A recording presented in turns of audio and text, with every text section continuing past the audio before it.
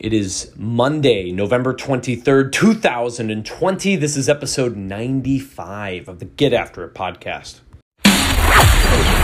This is the Get After It podcast, where young professionals, entrepreneurs, and action takers learn what it takes to be a high performer. This is more than a podcast. It's a movement. Now, let's get after it with your host, Aaron Griffin.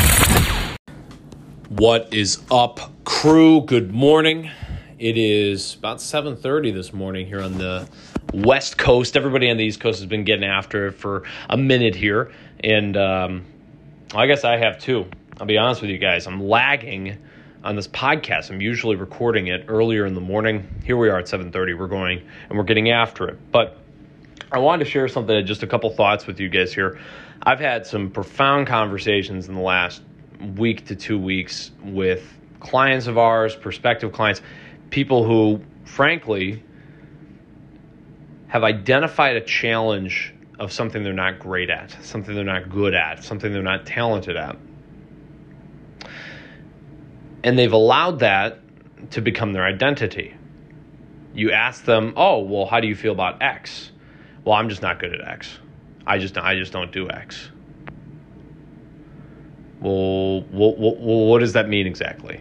And what I'm implying towards is, like, we work with a lot of fast-scaling coaches, companies who are trying to scale up quickly, trying to empower their audience.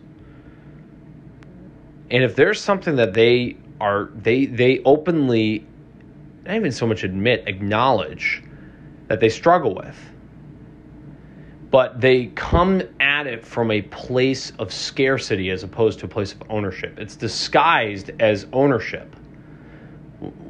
You know, oh, I'm not good at something. We all do this, right? We say, oh, I'm just not good at that, right? It seems as though you're accepting ownership for the fact that you're not good at something, when in reality, you're covering up a scarcity mindset and a lacking mindset. So because you're lacking this, that's just it. That's just the end of the conversation. It's not, oh, you know, I struggle with this aspect of my business, or I struggle with this aspect of my personal life, and I'm still looking for solutions as to how to drive forward and be better with it. Instead, it's, you know, I struggle with that. I'm just going to acknowledge that I do that, and then I need to move forward from there. This is different if we're talking about literally how your personality traits work, right? Like, I'm awful with getting into the weeds. When it comes down to business and scaling things and working with stuff, I do much better when I have somebody who's more of a systematic, like an engineer brain alongside me, who can look at things from just a system standpoint, where I look at things often from a top-down point. I look at it from communication, leadership. It's a blind spot on my end. And I acknowledge that I need help with that, or I have to put in twice the amount of time to do what somebody else could do in half the time because they're more naturally acquainted to it. But when we're talking about skills, we're talking about soft skills, hard skills, things that you can learn, and you're just acknowledging that you're not good at it. You're trying to convince yourself and convince others that that's just okay. When the reality is, it's a reflection of you saying you don't have something implies that you're lacking it. And the acknowledgement that you're not doing anything to overcome that lacking is a scarcity mindset, because you are under the impression that this is the way it must be done. This is the way it must be handled. And the reality is, I'm just not good at that. I can't do that stuff. Why can't you? Why can't you get help? Why can't you challenge yourself to be better? We're coming up on Thanksgiving here this week. Oh, I'm so excited. I talked to my mother yesterday about the turkey. I'm feeling it. I'm so stoked for Thanksgiving. The reality is, we are all going to have an awesome Thanksgiving. So what can you do in the 2 or 3 days leading up to it, if you're working Wednesday, if you're working Tuesday? What can you do that's going to scare you? What's a little uncomfortable that you can come out and do?